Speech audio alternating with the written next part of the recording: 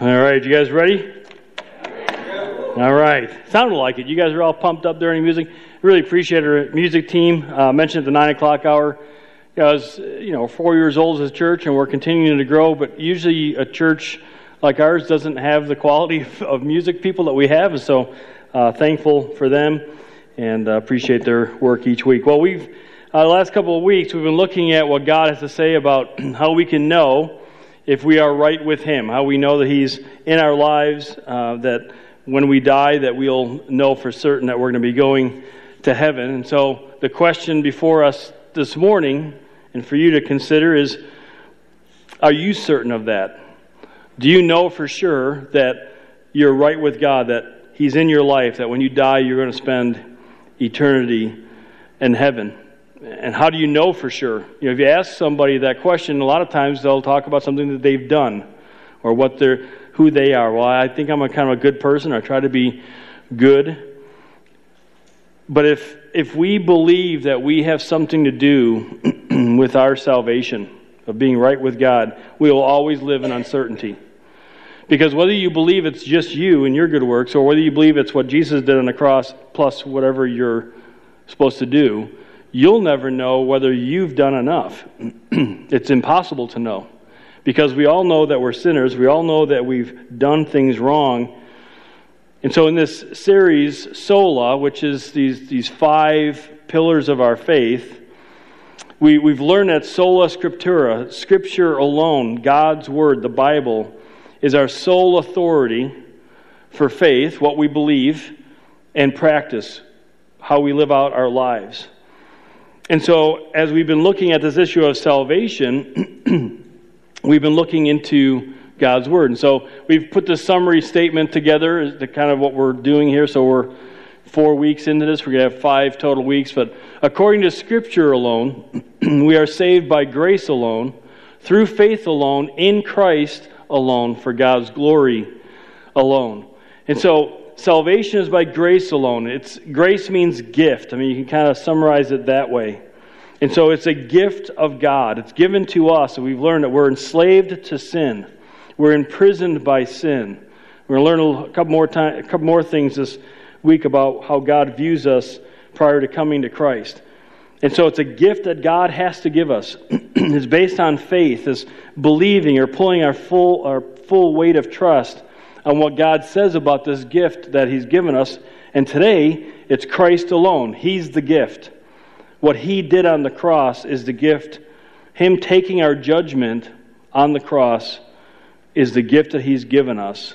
And it's only through Christ and because of who He is that we can have this salvation. So we want to talk about that today. And I was thinking about it, and I've said this before, that even if we wanted to help God out, if we wanted to help Christ out, I'm sure He would appreciate it. But when God does something, God does it perfectly, and God does it completely. It doesn't even work for us to be a part of it, because when He does something, He does it completely. He doesn't need anybody's help. It doesn't help to help Him, I guess is another way of putting it. Now, I just want to give you a reminder.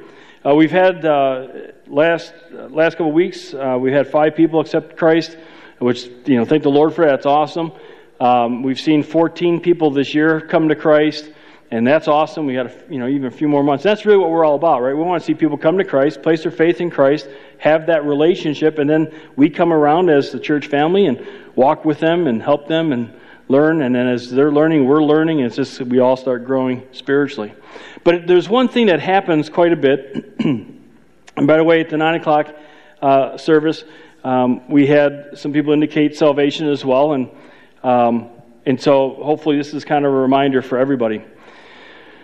We talked last week about spiritual life. Right? God gives us spiritual life. We're going to talk more about it this morning, the fact that we're spiritually dead. But He gives us spiritual life, where Jesus talks about in John 3 that we're born again. And what that means is we're born physically, and then we're born spiritually. So when we're born physically, that only happens once. Right? I mean, none of you guys have ever been born by your mom twice. Right? Yeah, exactly right. That's exactly right. I was just about to say that. Yeah, and all the mothers go, thank you, Lord. The husbands are like, what? What's the problem? But yeah, so once you're born physically, beep. So Ellie, well, it almost happened to Ellie this week. I guess like she pursed 4 times and Justin said it was like a catcher mitt situation. So anyways, baby Ben is here. Not here, but he's in the world. He's at the house. Anyways, Justin's here though. Woo, Justin, way to go, buddy. He's like, honey, let me go to church and worship the Lord on behalf of our family today. You stay home with the kids. Nice.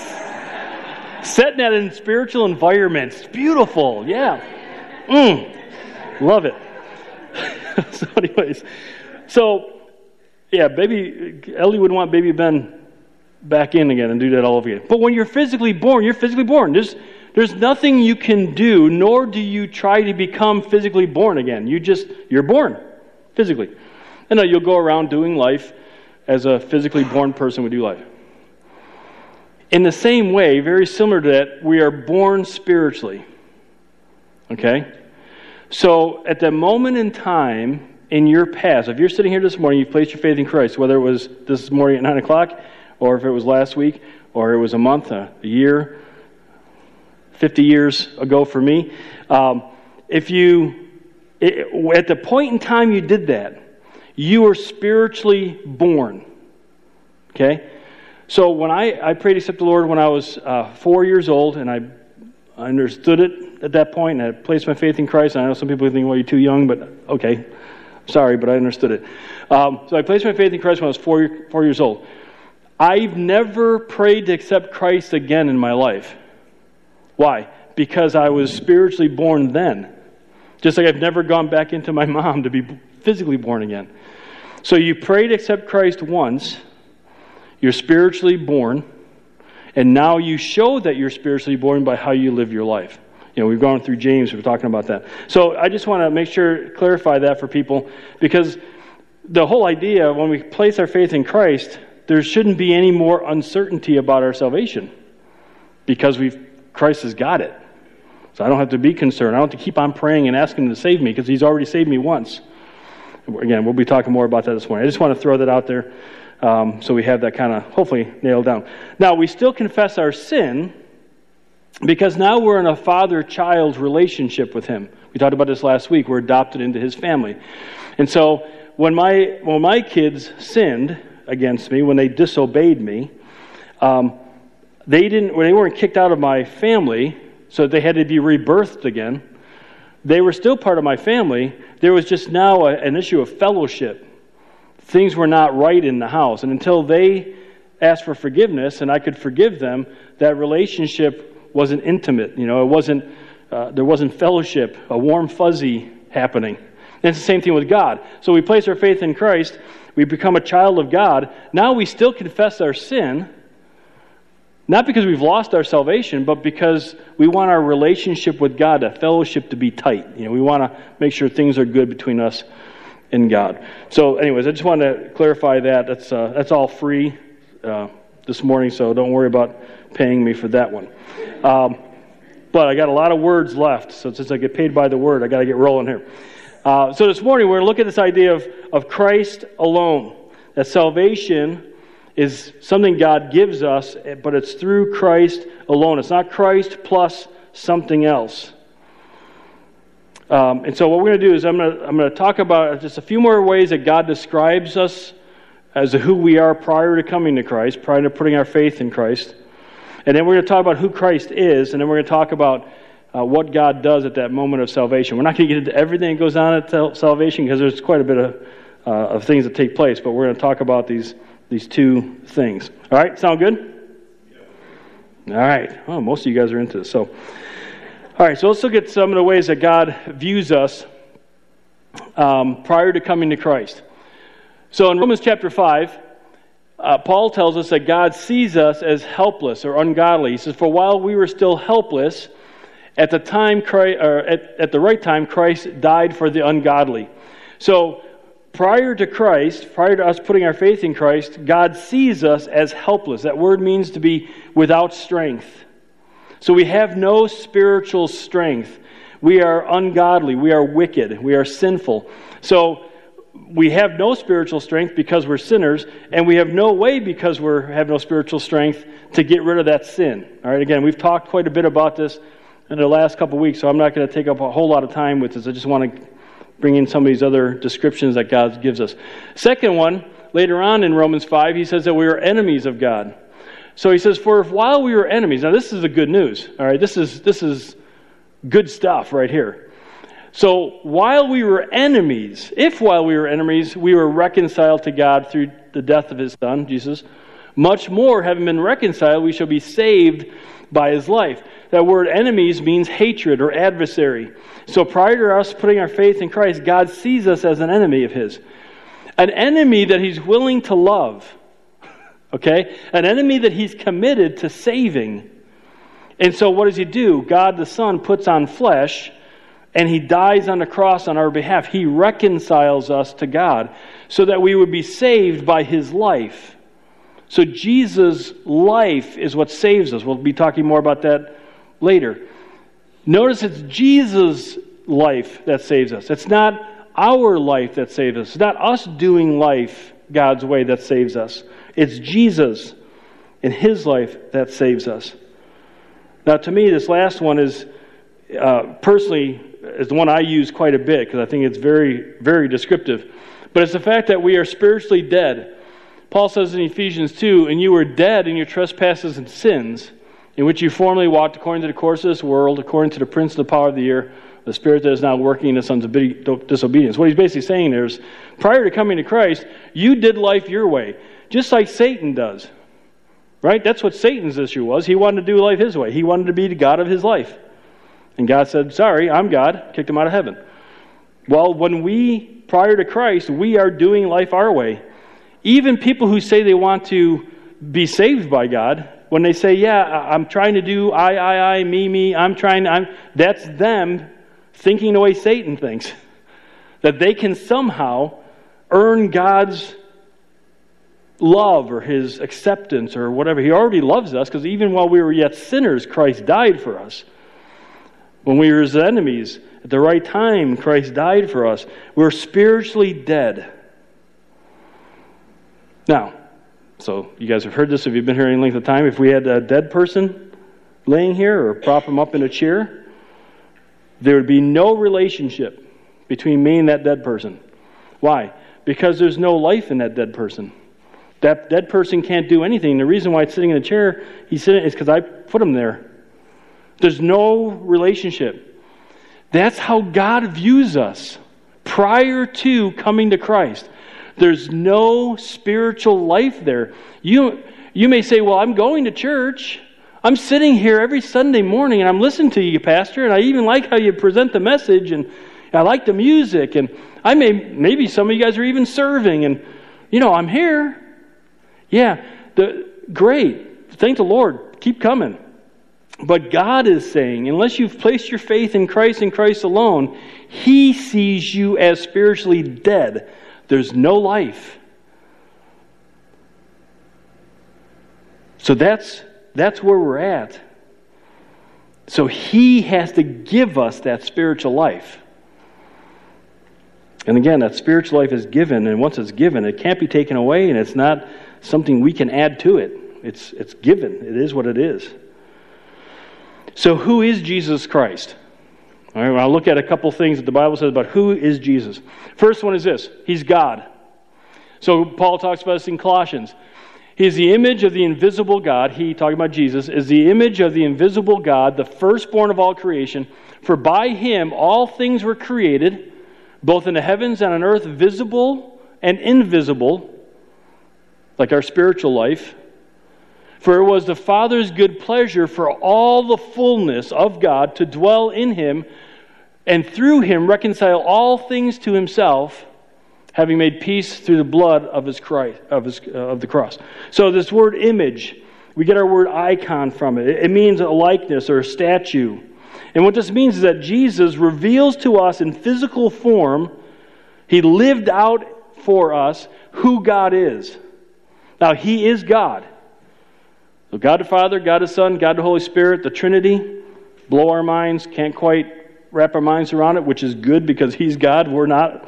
If we understood Him, then we would be God, and if that was the case, it would be scary. But anyways, so Jesus reveals in physical form who this invisible God is, because you can't see God, but you can see Christ. Well, we will see Him one day. He says He's the firstborn of all creation. Now, He's not saying that He was created, because God has always existed. Nobody created God, and God the Son is God. So He wasn't created. Some Christian cults will say that He was created. What this term means is He's the foremost. He's the most important of all creation. In other words, He is preeminent. He is over creation. He is God, and He is over creation. Why? Because He created. He was the Word that God spoke. John 1, He's the Word that's been eternal. And then for the fullness, it means what fills the contents. And so what is it that Jesus is? Who is He? He is God. Anything and everything that He is God. He's 100% God. He's also 100% man. So next thing we find out is He's our mediator.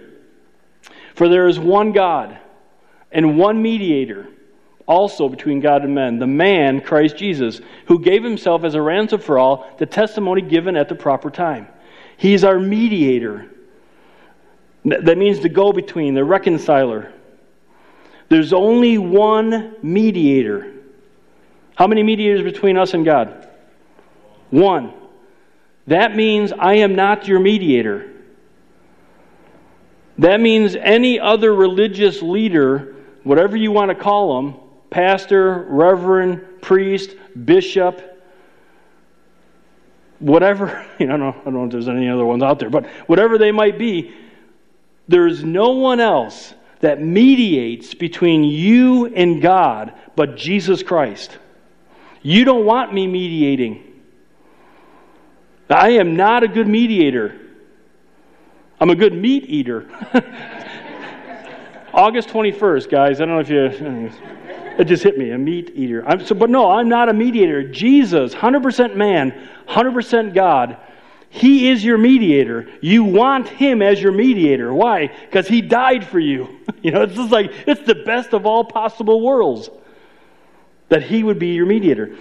He's also the high priest. Hebrews, the author there says, therefore, He, speaking of Jesus, had to be made like His brethren in all things. In other words, He had to be made human. He was human. So that He might become a merciful, boy, it's good to know He's merciful, and faithful, He's going to stick with us, a high priest in things pertaining to God to make propitiation. There's that big word again. In other words, to be our substitute for the sins of the people. So Christ had to become man so that He could be our high priest.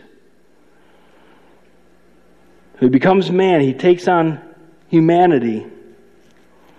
So then He becomes our propitiation. He's our substitute. Not stuff that we do, but what He has done. He's our substitute. He makes reconciliation. He makes our relationship with God right. That's what reconciliation means. We're separated from God. Somebody has to make that right. God has made that right through God the Son. So it doesn't matter what other person may think or say, or what other writings may tell us that somebody else is in that position, but nobody else is in that position but Jesus Christ. You don't have to pray to me, and then I take it to God. You don't have to pray to people who have gone before you, and they take it to God. You take it to God through Christ. That's awesome. A direct line. No other information getting messed up, because you're going to God the Son, who takes it to God the Father, which, by the way, also God the Holy Spirit's involved in that. We won't get into all that, but Romans 8 tells us that He's the one who's there, and He's making sure even when we don't know how to pray, He takes it and makes it so it's God's will. Wow. So I can't even pray wrong. This is awesome, It's also when I'm praying, Lord, I really need you to do this for me. The Holy Spirit's going like, oh, well, you know that you don't need Him to have that, but you need Him to have that. It's that kind of thing going on. Anyways, I'm getting off track. But and then, okay, so then in Hebrews 7, I got to move on. So Hebrews continues on with this. He says, "For it was fitting for us to have such a high priest, holy, innocent, undefiled, separated from sinners, and exalted above the heavens." That's Jesus. He's perfect. He's exalted above. Why? Because He's God. Who does not need daily, like those high priests, the Old Testament guys, or even the priests and pastors today, to offer up sacrifices first for His own sins and then for the sins of the people. Because, look at this, He did once for all when He offered up Himself. Jesus did it once for all. It's not constantly going back to God, "Please forgive me and save me." Going back to God, "Please forgive me and save me. Please forgive me and save me." Please, no, because Jesus did it once for all on our behalf. He was our representative. He was our mediator. He did it. And so we pray to ask Him to forgive us of our sins, and we're placing our faith in Christ. God says, "You're forgiven. Sin's gone. Past, present, and future. Boom. Clear. Sentence. Clear. Record. Clear." Jesus has it. He did it once for all. All those who would place their faith in Christ. And then look what he says further on in Hebrews. Now, the main point in what has been said is this: we have such a high priest who has taken his seat at the right hand of the throne of the majesty in heavens, a minister in a sanctuary in the true tabernacle, which the Lord pitched and not man.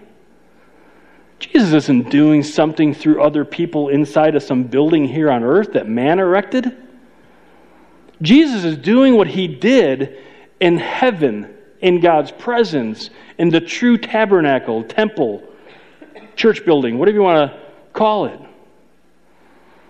And so He did it. He seated Himself.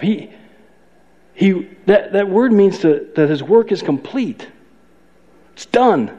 You can't add to it. He finished it. He sat down. It's kind of like me after working on a door at the house, and I'm done with it. I sit down. I'm done. No more for the rest of the day. I'm finished with that door. The only problem is He doesn't make a mistake like I did on a door, which, it took me all day to hang a door. But anyways, it's beside the point. He's a minister in a true tabernacle. He does that for us. Which then brings us to the next one, and that he's our advocate. So now, John, the Apostle John, is writing to people who have placed their faith in Christ, and he wants to remind them of something. Okay? And he says this: "My little children," that's why he calls them that, because he's kind of helped them grow in their faith. "I'm writing these things to you so that you may not sin. And if anyone sins," because, again, we all do, even those who place their faith in Christ, "we have an advocate with the Father, Jesus Christ the righteous. And He Himself is the propitiation," there's that word again, "or the substitute for our sins, and not for ours only, but also for those of the whole world." Now, why is this important to know? Because once a person places their faith in Christ, they're going to sin again. Because we're still on this earth, we're still in these sinful bodies. Notice what John says. John doesn't say, and when you sin again, you need to do a bunch of things for God to forgive you. No. We're forgiven. Why? Because Jesus is our advocate. He's sitting there. And when we sin, not that this is actually going to happen, but He sins, God's go, "Oh," and Jesus says, No, over here. I'm on your right. Took care of that. He's our advocate. So when we sin, we confess that to Him.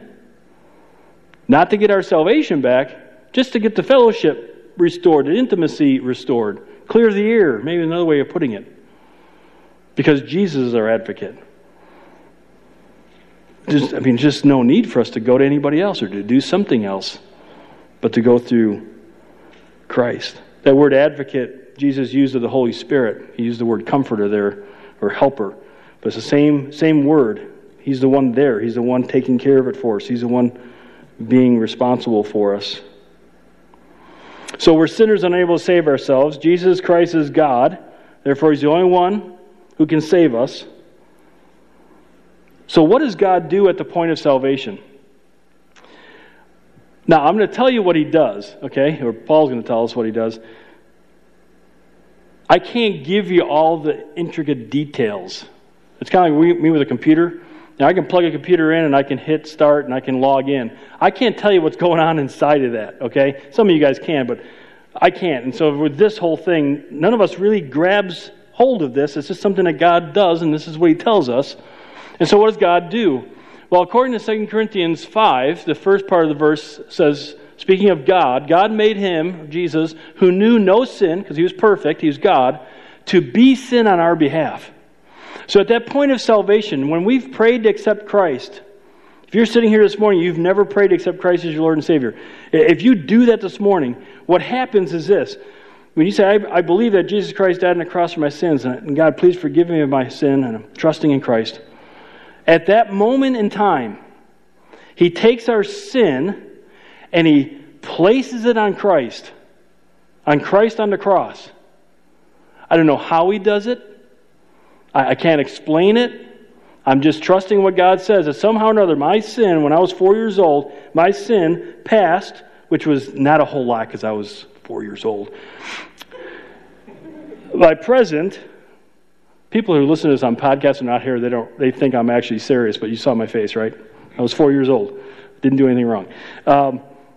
The present and the future sins, forgiven, gone, taken care of on Jesus Christ. Peter writes it this way, and He Himself, Jesus, no one helping Him, not even me. So He Himself bore our sins in His body on the cross so we might die to sin and live to righteousness, for by His wounds you were healed. Jesus took our sins on. God places our sins on Jesus, and He Himself, He volunteered for this. He Himself did it. Not He and me, not He and somebody else, not He and something I'm doing. Him, Himself, He alone. And at the same time, and what allows Him then to do what He's going to do next, by Him taking my sin and giving it to Christ, putting it on Christ, where Christ then died in my place, then He places His righteousness on us, on me, on you. So He made Him who knew no sin to be sin on our behalf. So that, what's the purpose? So that we might become righteousness, the righteousness of God in Him. Wow, what? So my sin is removed, and then God takes His righteousness, because it's on Christ, my sin is on Christ, and He gives me His righteousness. He makes me right with Him. Can't explain it. I'm not saying we're God. We don't get all become part of the godness. No.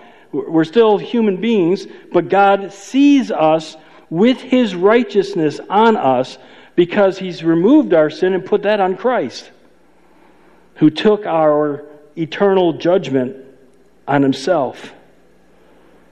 So we become the righteousness of God in Christ. Here's what Paul said in 1 Corinthians.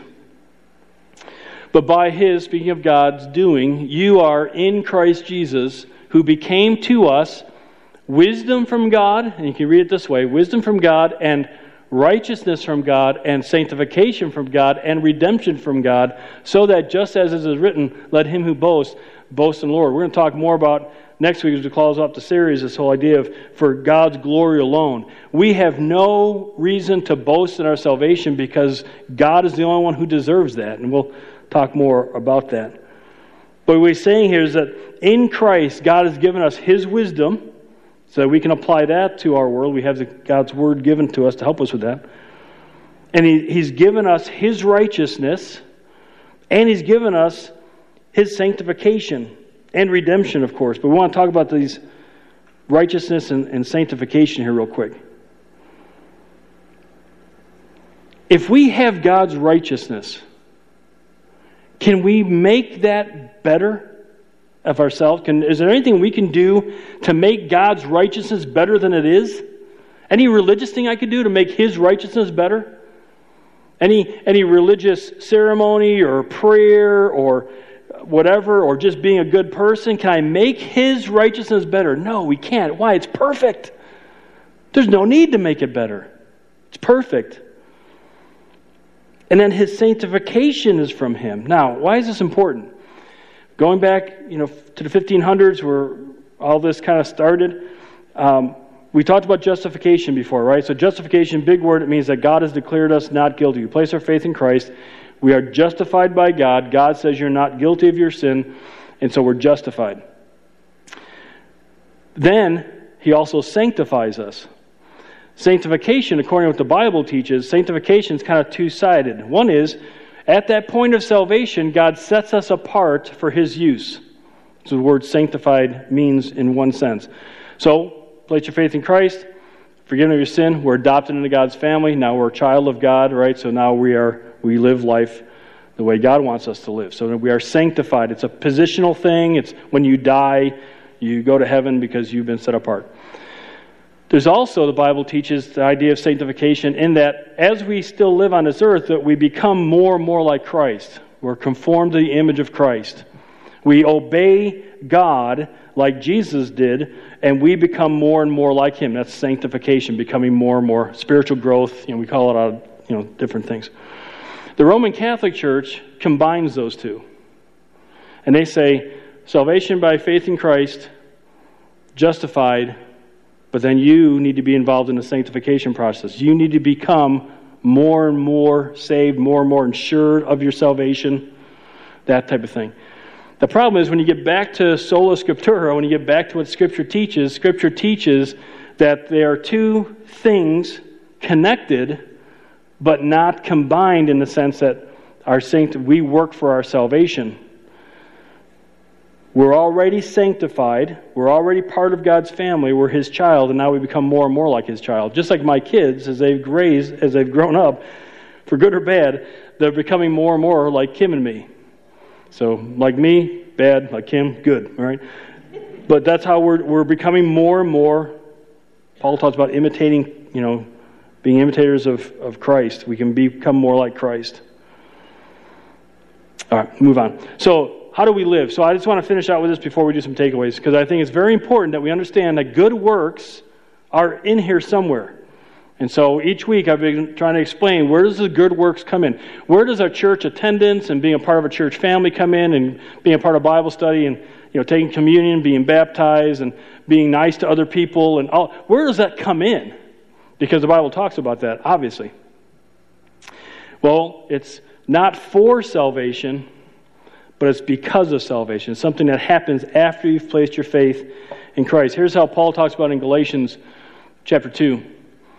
So he says, I've been crucified with Christ. And so you can read it as if you've placed your faith in Christ. You've been crucified with Christ. You are dead. In other words, the way you did life before Christ is dead. It's no longer to be in operation. And it is no longer I who live, but Christ lives in me. And the life which I now live in the flesh, I live by faith in the Son of God who loved me and gave himself up for me. So how we live? Christ lives in us, so it's him empowering us. We have the Holy Spirit in us. We've been given spiritual life, so it's Christ who's living in us. So it's even when I do something well or right, that rightness is Christ doing it in me. I'm not doing it, so therefore I can't even help my own salvation because Christ lives in me. He's living in me and through me. And so when I have a situation where prior to Christ, I would have responded in a certain way, in a herald way, anger, manipulation, whatever it might be, to try to get whatever it is that I want. Now I hit that same situation, but now Christ is living in me, so now I take a step of faith, and the step of faith is I'm going to do it God's way. I'm going to live like Christ. God, help me to do this right. Holy Spirit, empower me to do this right. I'm going to do what God says I should do in this situation, which, by the way, is always completely opposite than what we want to do. And if we do it, people are going to look at us going, what in the world are you doing? I just want to give you a heads up, okay? So we take a step of faith. Why is it a step of faith? Because we don't know if it's going to work.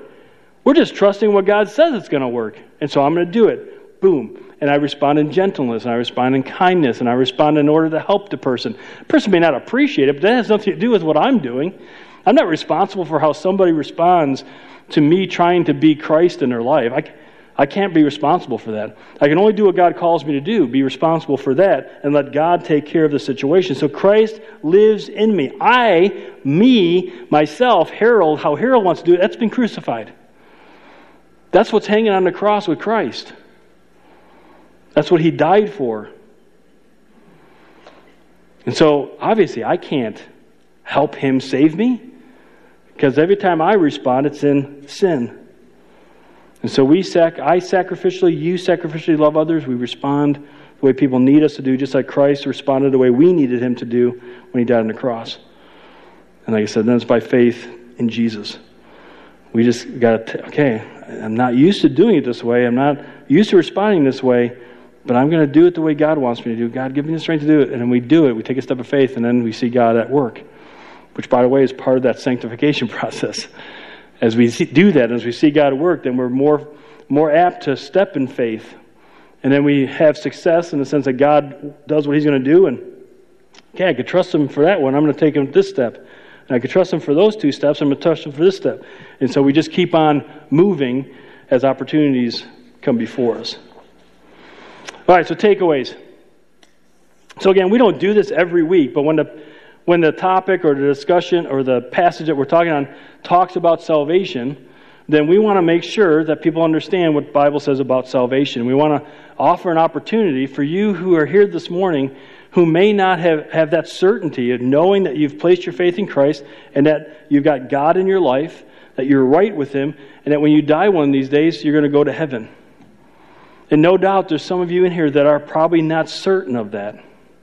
I'm certain of that there isn't. Okay. I'm sure there isn't. A group this size. And again, you could be going to church your entire life, but you've never made this decision. So I want to give that opportunity. Just go ahead and close your eyes. And again, if you've been here the last several weeks, we've done this, and people have prayed to accept Christ as their Savior. And so I just want to give that as an opportunity again this morning. And I'm going to say a prayer. And it's not the prayer that saves you. It's not me who's saving you. It's you having a conversation with God. And I'm just going to give you the words to say that because it's maybe helpful for you to have those. And so if you're here this morning, if you're not certain that you know for sure that you have a relationship with God and you're going to go to heaven one day, you have him in your life now, I want you to take the opportunity. I'm encouraging you to take the opportunity. And just pray a prayer like this to say, God, I know that I'm a sinner and that I'm separated from you. But I also know and I believe I'm putting my full weight of trust in what you say about what Jesus did on the cross. That he died for my sins. And I ask you to forgive me of my sins. I'm trusting in Christ. Christ alone. Thank you for your righteousness. Thank you for your forgiveness. In Christ's name, amen. Just keep your eyes closed. And again, if you've prayed that prayer in the past and you were sincere about that, there's no need for you to pray that again. You are a child of God. Now you just need to grow in that. But if you're here this morning, this is the first time you honestly and sincerely prayed that prayer. I would appreciate it if you just raise your hand up, because I just love to pray for you. I'm not going to ask you to come up front or anything, but just raise your hand up. Just let me know you've done that. And thanks. I see that hand. Anybody else?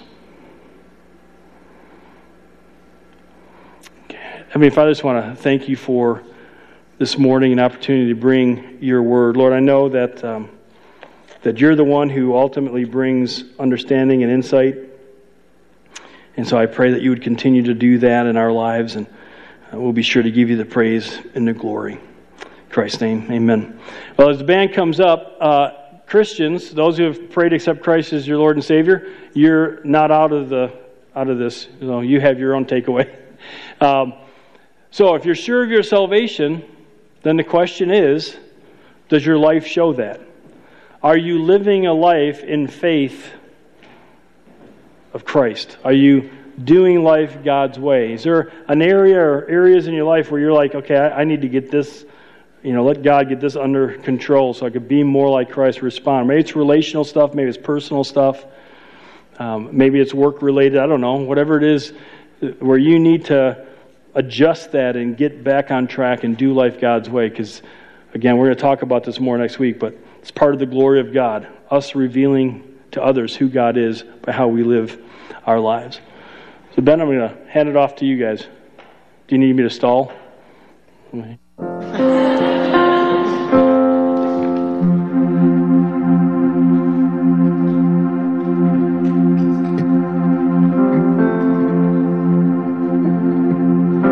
Church, you can stand as we sing this last song.